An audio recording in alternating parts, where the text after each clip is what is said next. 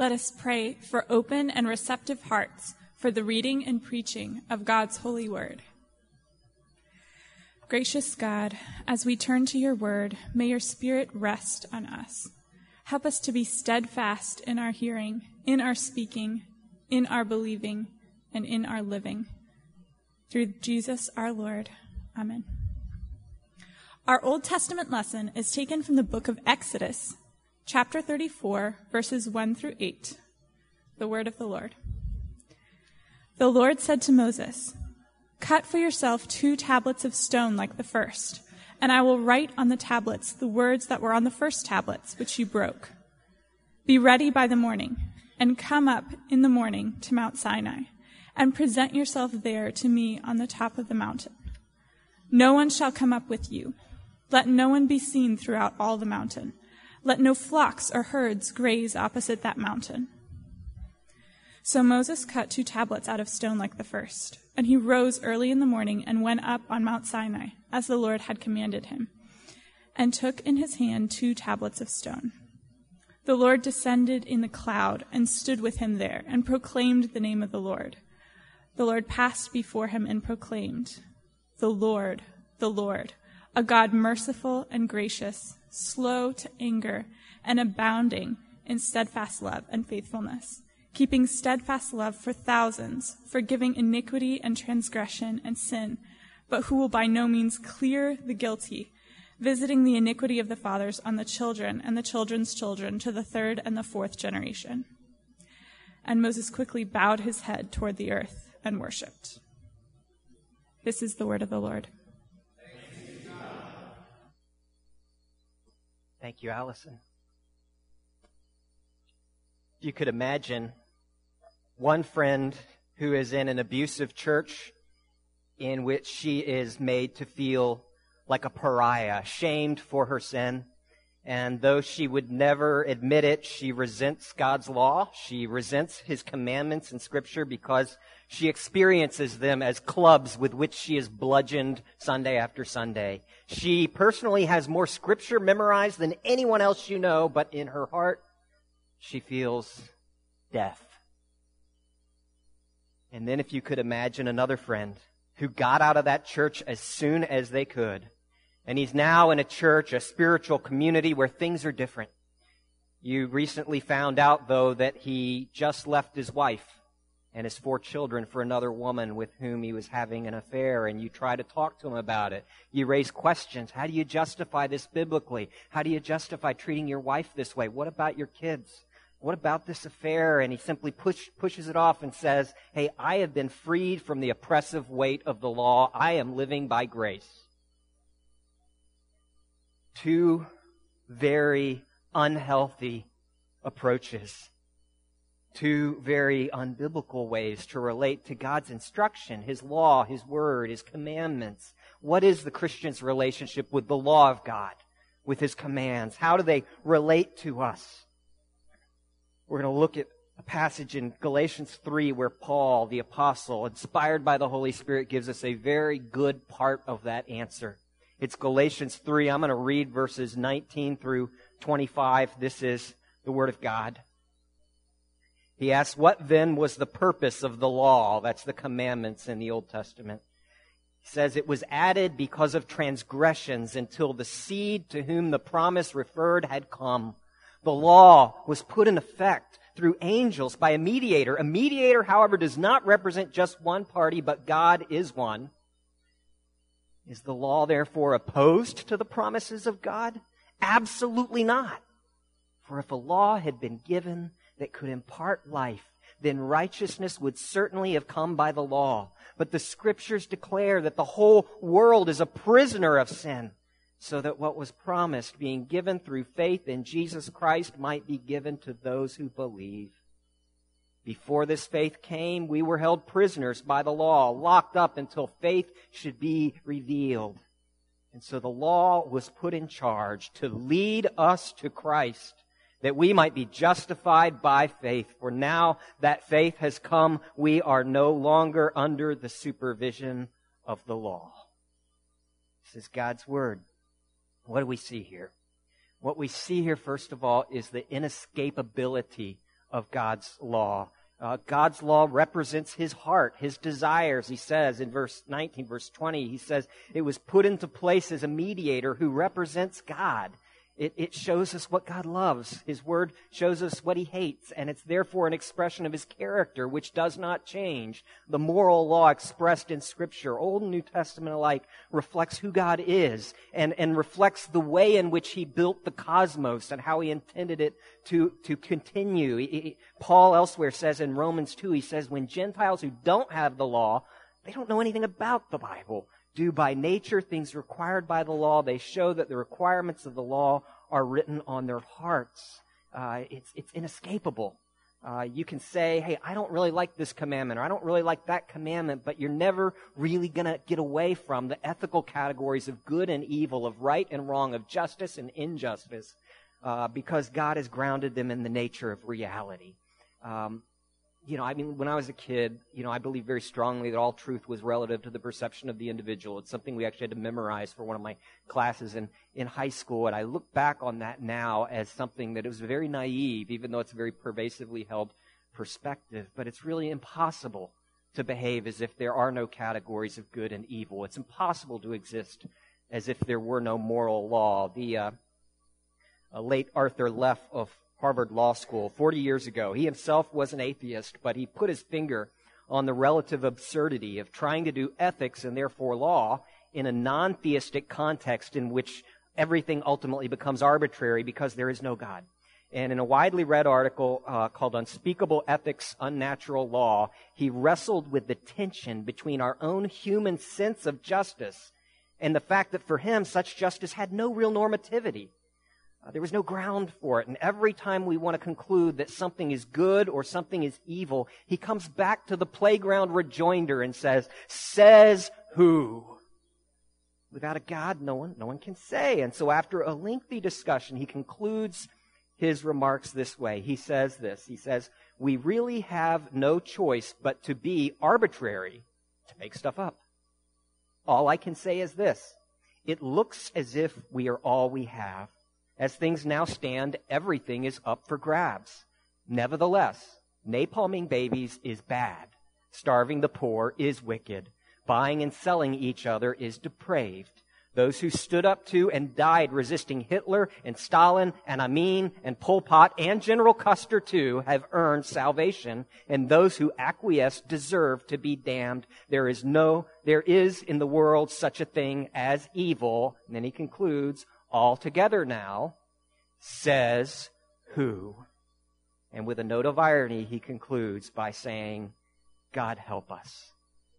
See, it's inescapable. It's the story that Francis Schaeffer used to tell back in the 1960s and 70s about, a woman trying to cross the street. If you can imagine Skinker Boulevard, that way.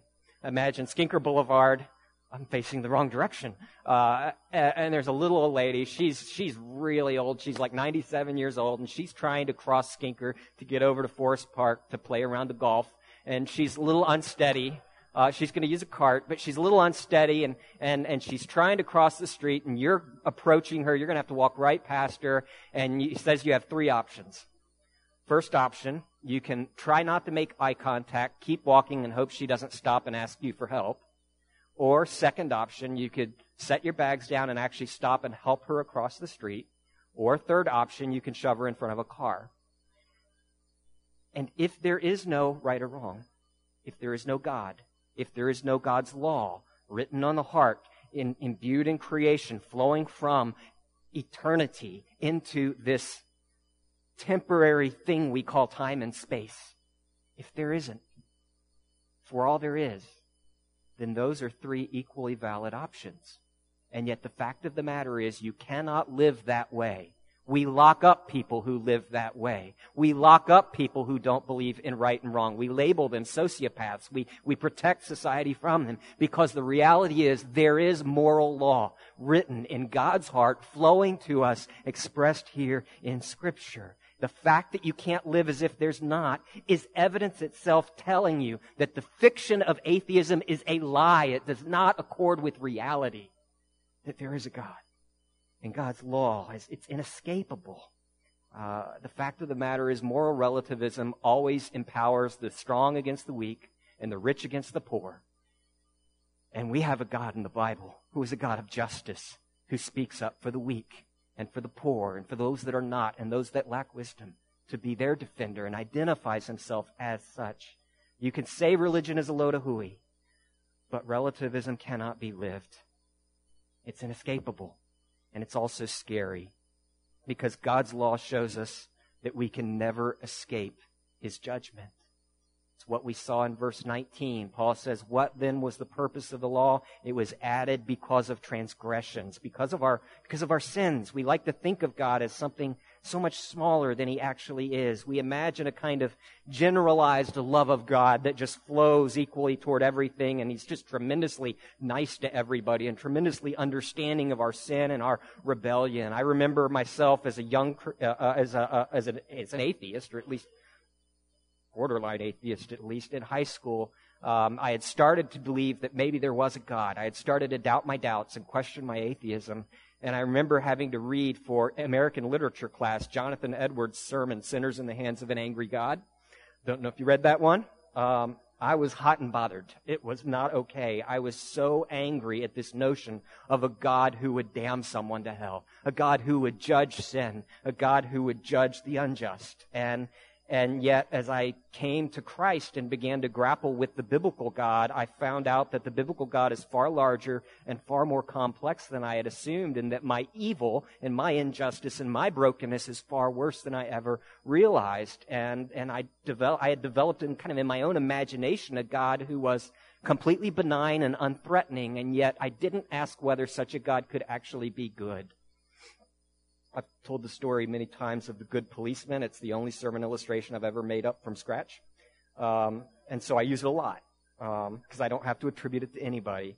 The good policeman was driving down Skinker Boulevard. It's always Skinker Boulevard, and it's always the same demographic in these stories. There's an elderly lady who is, she is, starting to, pack goods into her car.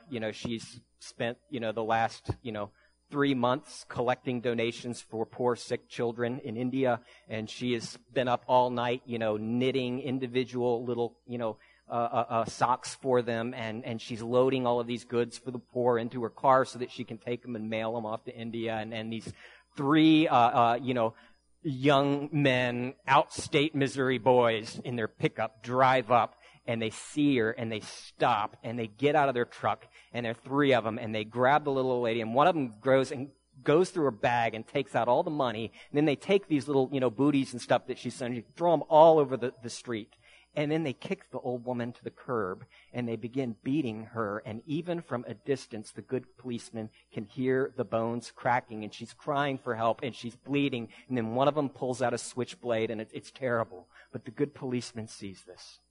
And so he's at a distance, he turns his sirens on, and he fires up his cruiser, and these 3 Missouri boys, they see what's happening, they see the cop, they're coming for him, and so they're kind of trying to get back in their vehicle, and yet the good policeman swerves in front of them and pins their vehicle up against the curb so they can't get out, and the good policeman gets out, and he runs up, and he goes up to the open window, the driver's side, and he thrusts his hand into the pickup, and he says, "Hi, I'm the good policeman, and I love you."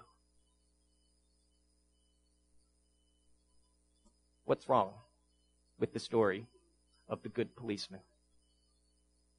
Is he good? Or would a good policeman care about justice? Would the blood of the victim cry out to a good policeman? Would a good policeman need to see justice done in the face of hate and cruelty and evil? A good God is not like the good policeman.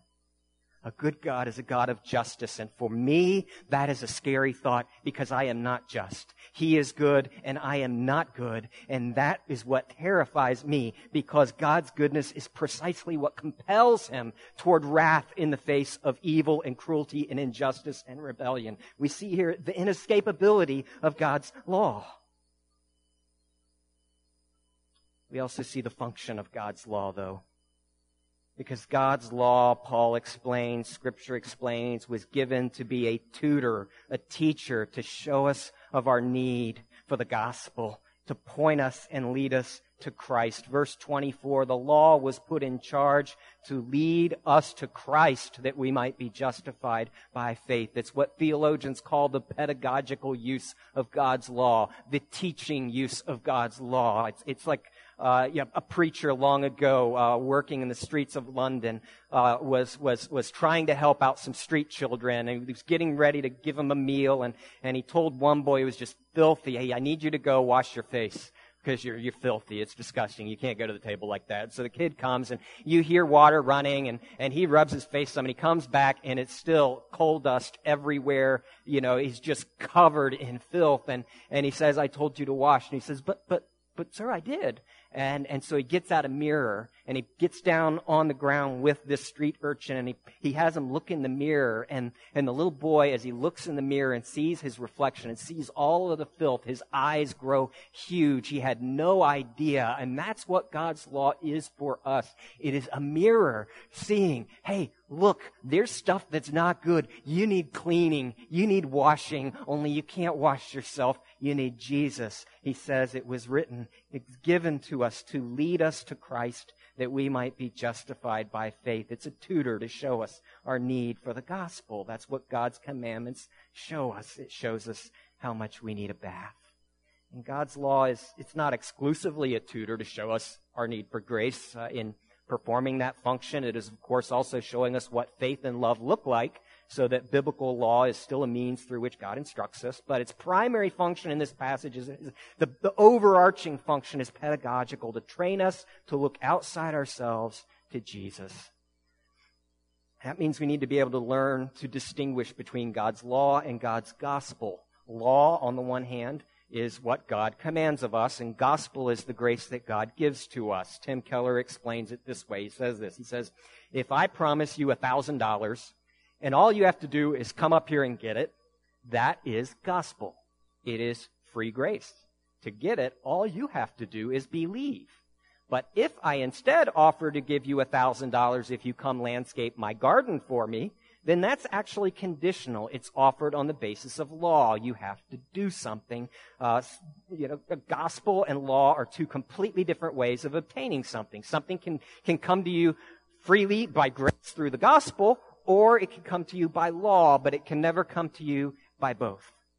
It's important to learn to distinguish law from gospel. Martin Luther, the Protestant reformer 500 years ago, said this. He said, distinguishing between law and gospel is the highest art in Christendom. One who every person who values the name Christian ought to recognize, know, and possess. Where this skill is lacking, it is not possible to tell who is a Christian and who is a pagan. That much is at stake in this distinction.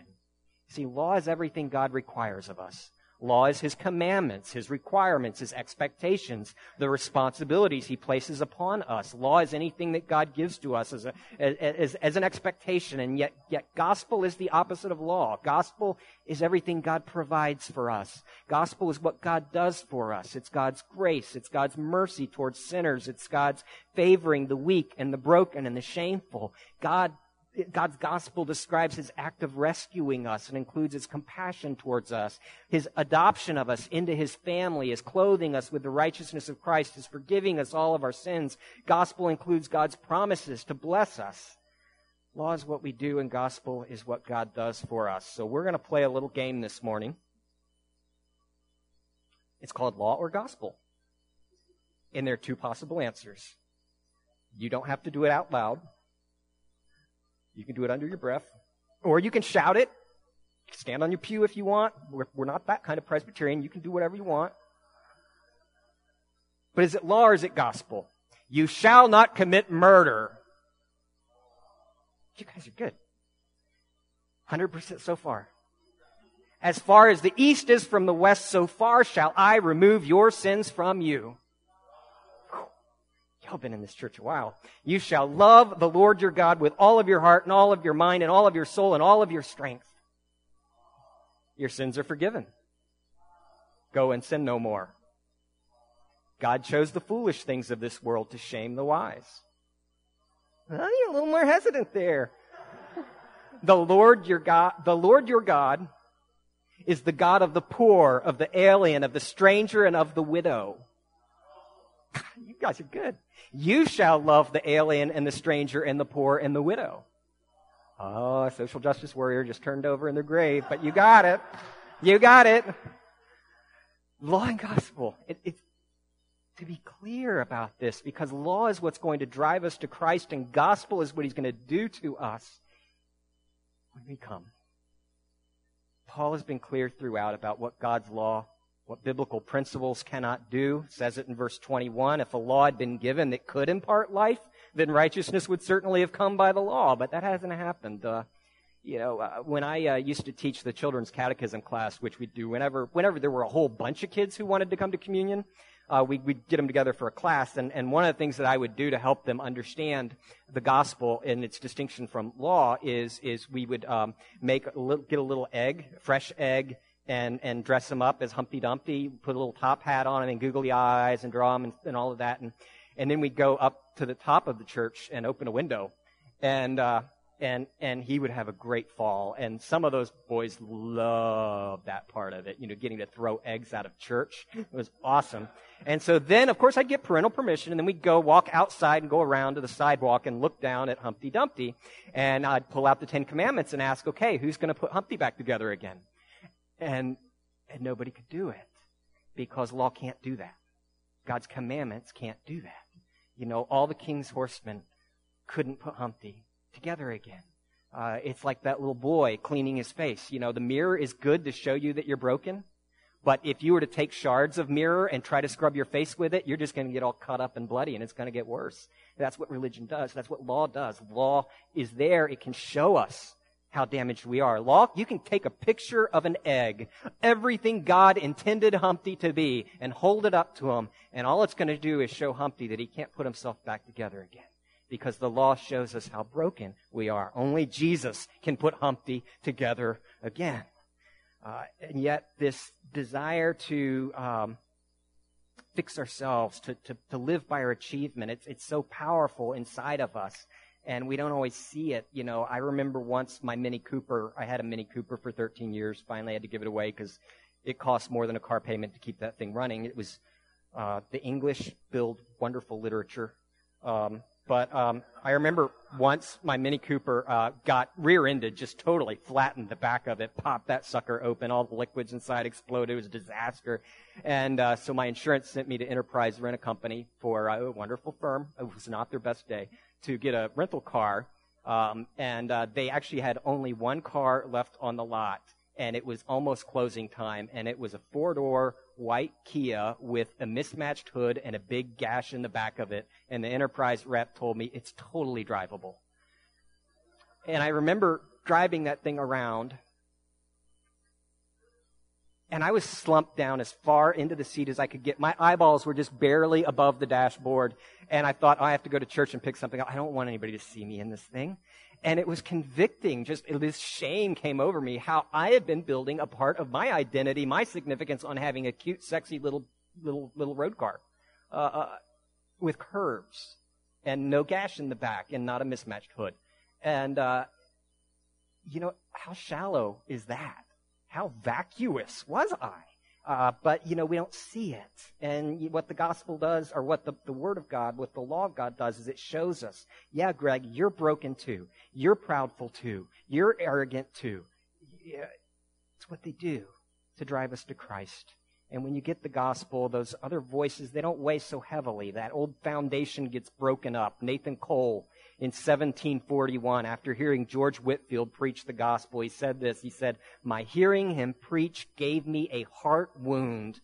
By God's blessing, my old foundation was broken up, and I saw that my righteousness would not save me."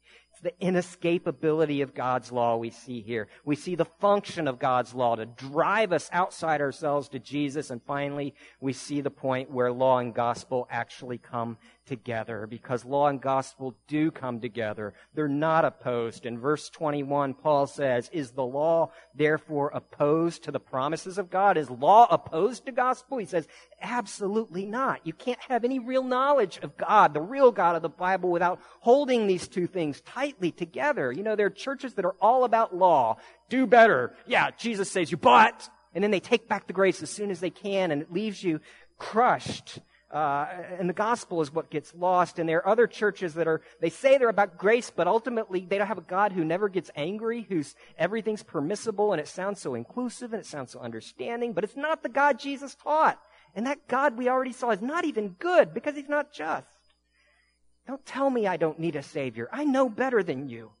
And what gets lost again is the gospel, because the gospel is only evident when law and gospel come together in the God of the Bible. It's a passage that we read just a minute ago from Exodus 34, where Moses wants to see God. And God says, I'm going to show you all of my goodness is going to pass before you. He says, I'm going to show you my name. And he says, I'm going to show you my glory. All three of those, the same thing. The glory of God is the name of God, which is all the goodness of God. And so he hides Moses in a cleft of rock. And God goes by, and as these receding quarters pass by, what God says is the Lord proclaims his name. He passed in front of Moses proclaiming, the Lord, the compassionate and gracious God, slow to anger and abounding in love and faithfulness, maintaining love to thousands and forgiving wickedness, rebellion, and sin. What is that?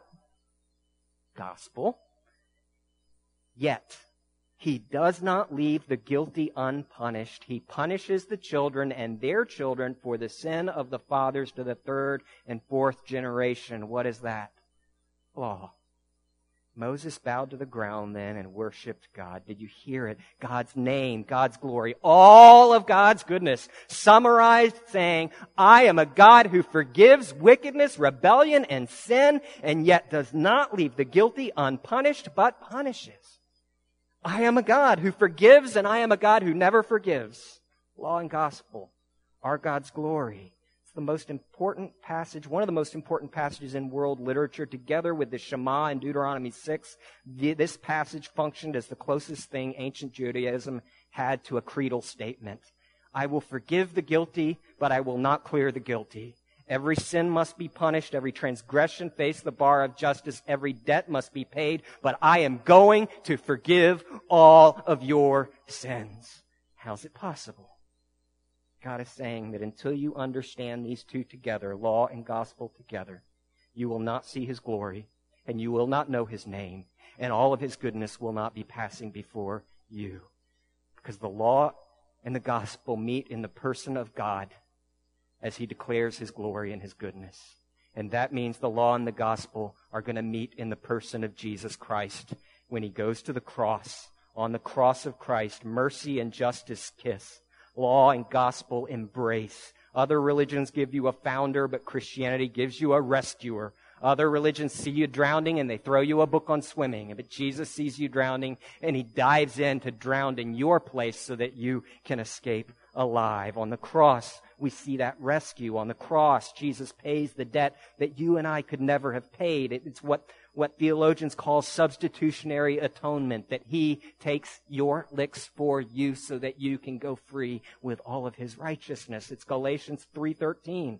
Christ redeemed us from the curse of the law by becoming a curse for us. It's Matthew 20. The Son of Man, Jesus says, did not come to be served, but to serve and give his life as a ransom for many. It's Galatians 2:20. The Son of God who loved me and gave himself up for me. 2 Corinthians 5. God made him who knew no sin to be sin for us, so that in him we might become the righteousness of God. 1 Peter 3:18. Christ died for sins once for all, the righteous for the unrighteous, to bring you to God.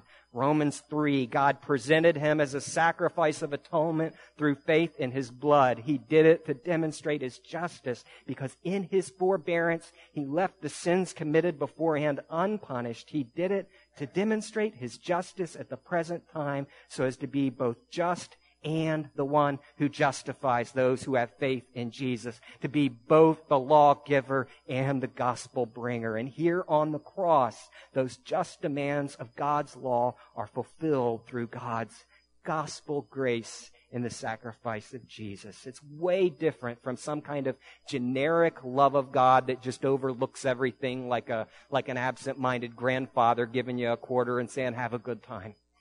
That kind of love of God costs him nothing. It's cheap. The law shows us a different God, a God who is just. And that kind of God, a holy God, choosing to love you, that kind of love cost him dearly. It cost him something. It cost him his son, his only son, the son he loves. For God to forgive a big, shameful sinner like me, for God to forgive somebody who has transgressed his law on purpose every day of my life, for God to forgive one who's been willfully disobedient and repeatedly and always on purpose, for God to forgive one who's rebelled against him and dishonored his name and done shameful things, for God to forgive one who has turned against his will, for God to love one who has opposed him to his face, for God to love one who has become broken and distorted, for God to love that kind of person, a person like me, a person like you. For a just and holy God to love that kind of person costs God everything, because his justice must be answered. Someone had to take the sin.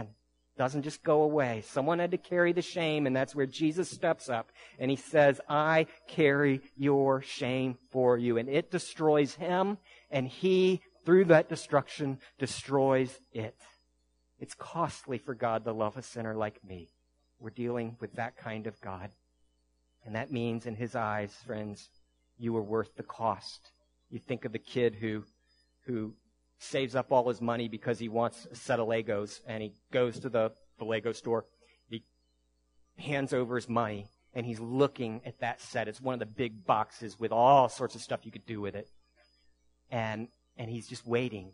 He's just waiting for that clerk to finish it up, do the transaction, put it in the bag, and hand him the bag. And as he gets that bag and goes back with his folks to the car, there's a smile on his face, and his eyes are huge, and he is just dreaming of how much time he's going to have with this set of Legos. And friends, the face of that child is the face of God your Father if you have Jesus, because you are his treasure. He treasures you that much that he would give up his own son in order to gain you as his son or daughter. A couple years ago at our denomination's General Assembly, Billy Graham, Tim Keller told a story about Billy Graham's 1955 crusade at Cambridge. In 1955, Graham was invited to speak at Cambridge by a small group of Christians there, and John Stott had been instrumental in arranging for Graham to speak, and almost immediately the letters to the editor started coming to the Times of London. I'm sure that Graham is a nice man, but he's the wrong sort of Christian. The sort that believes that the blood of Jesus is required for salvation. And we all know that sort of thing doesn't go over here. Further, I can't imagine what the fine young men and women from Cambridge can learn from a man like this. Billy found the prospect of doing a full-scale university mission at Cambridge terrifying. He talked to John Stott and said, John, I'm deeply concerned and in much thought about this mission. I've never felt more inadequate and totally underprepared. And as I think over the possibility for messages, I realize how shallow and weak my presentations are.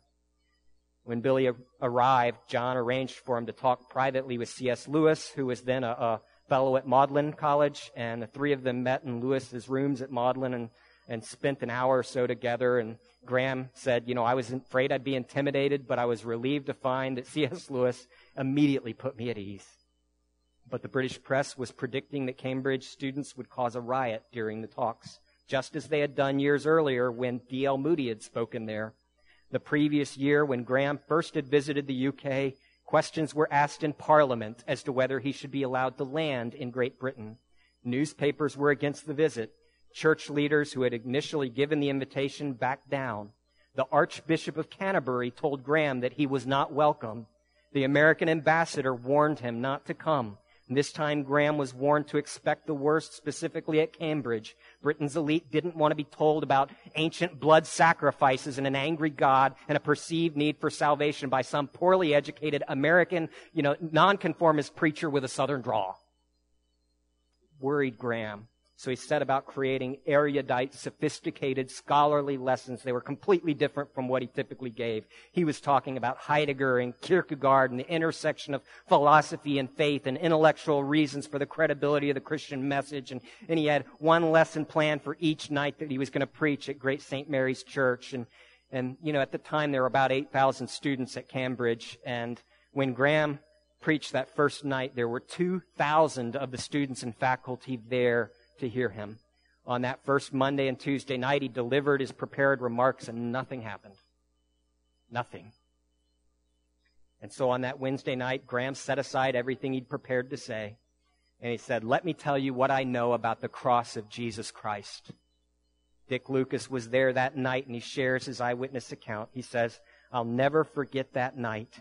I was in the totally packed chancel, sitting on the floor with the Regius Professor of Divinity sitting on one leg and the chaplain of a college who was a future bishop on the other. And both of these were very fine men, but completely against the idea that you needed salvation from sin by the blood of Jesus Christ."